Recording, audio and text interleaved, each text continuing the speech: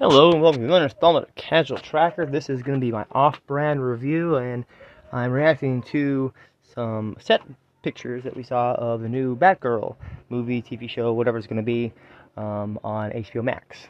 And I must say, I am in the minority of the people that love her suit. I like the callback to the 1966 or whatever it was Batman with Yvonne Craig as Batgirl.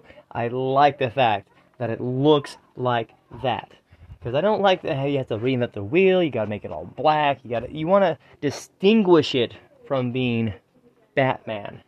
So I like the difference in the color. I like the fact that this looks like she's not supposed to be a billionaire.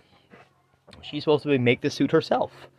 And before she meets Bruce Wayne, played by Michael Keaton. So maybe it's simply going to be sort of like the 1966 Batman thing, to where she's working without Batman, and then he comes to find out about her, and then they become buddy-buddy, and then the next sequel or the TV show or however it's going to play out, then he would then give her a new suit. But right now, as it stands, from the pictures that I've been seeing, I'm enjoying the reminiscing of Yvonne Craig. I loved Batgirl. I love the fact that she had her apartment thing that went into that makeup place that rotated around, and then they had a little theme song, and love that part of the show. And I really am digging that they're calling back to that in this. Like I said before, you don't need to reinvent the wheel on this stuff, and you want to have a distinction of not looking like Batman, because I don't want Batgirl looking like she's wearing a Batman suit. I want her to be Batgirl wearing a Batgirl suit. And the comics and whatever else you want to say, whatever source you want to go through, the one that should be universally recognized immediately is the 1960 whatever Batgirl costume. And I'm liking the fact that they're doing that. I'm in love with the fact that they're bringing back Michael Keaton. Some people are like, I'm like, dude, this guy's not going to be alive forever. Thank you, bring it, do it, because I'd rather have it than not have it. Because you don't have it, you can't get it later. So I am really appreciative that they're bringing back Michael Keaton bringing back Batman 1 and 2, and possibly, theoretically, bumping out 3 and 4 from the franchise and just making it be Batman Returns, and now the Flash movie.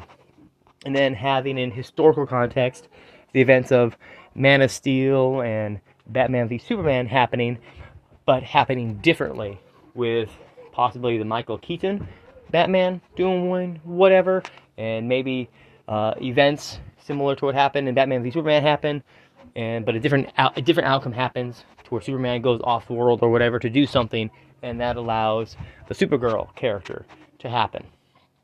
So there's a lot of moving pieces in this. There's a lot of unknown variables, and the ones that I'm seeing so far, I'm liking.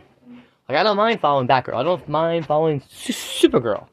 Like, though that sounds like a fun adventure. I mean, we've had a lot of Henry Cavill, we've had a lot of Ben Affleck, and it would have to be a prequel on him anyway, because of where we have him in BVS. In Justice League and BVS, he's already been 20 years in Gotham. We just didn't get to see any of it. So he's like Christopher Nolan's Batman and Dark Knight Rises.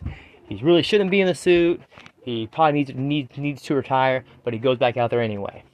So with this quasi-soft reboot where they're just amending certain elements, which shouldn't be drastically hard to do. I mean, you just have to give them indication. People should be smarter than your average 5th grader on this, where you're like, okay, so the events happened, but they happened differently, which is fine. So you can pick and choose what parts of the continuity that you want to remember happening in the movie, unless it specifically speaks to it in Batgirl. Like this says, after the Capitol bombing, Superman he got disheartened and he broke and he just left. He just wanted to get out of town. He didn't want to have anything else happening to the people of the world, and he left. And that could be what the canon is of Batgirl. It doesn't change what your DVD says of BVS, because that's happening in a different continuity. You can have the same people playing in what we call a parallel universe, It's just happening adjacent.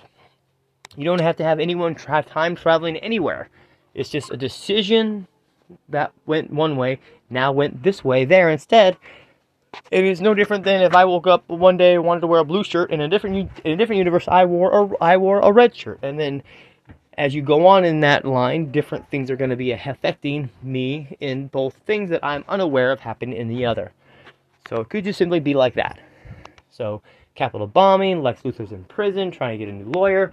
So all those different things could very easily be molded and crafted and presented in a fashion that is both respectful to what did come before the DVDs that we have, and a new path going forward in this new universe, rather than like a Star Trek 2009 where they go back in time and they create a timeline. We're just experiencing a different universe, like an Elseworld story, but it's grounded in reality and not really hyper reality type stuff, which we've seen a lot of. They will, we're going to do an Elseworld story, and it's like way crazy out there. I want it to be more like Joker.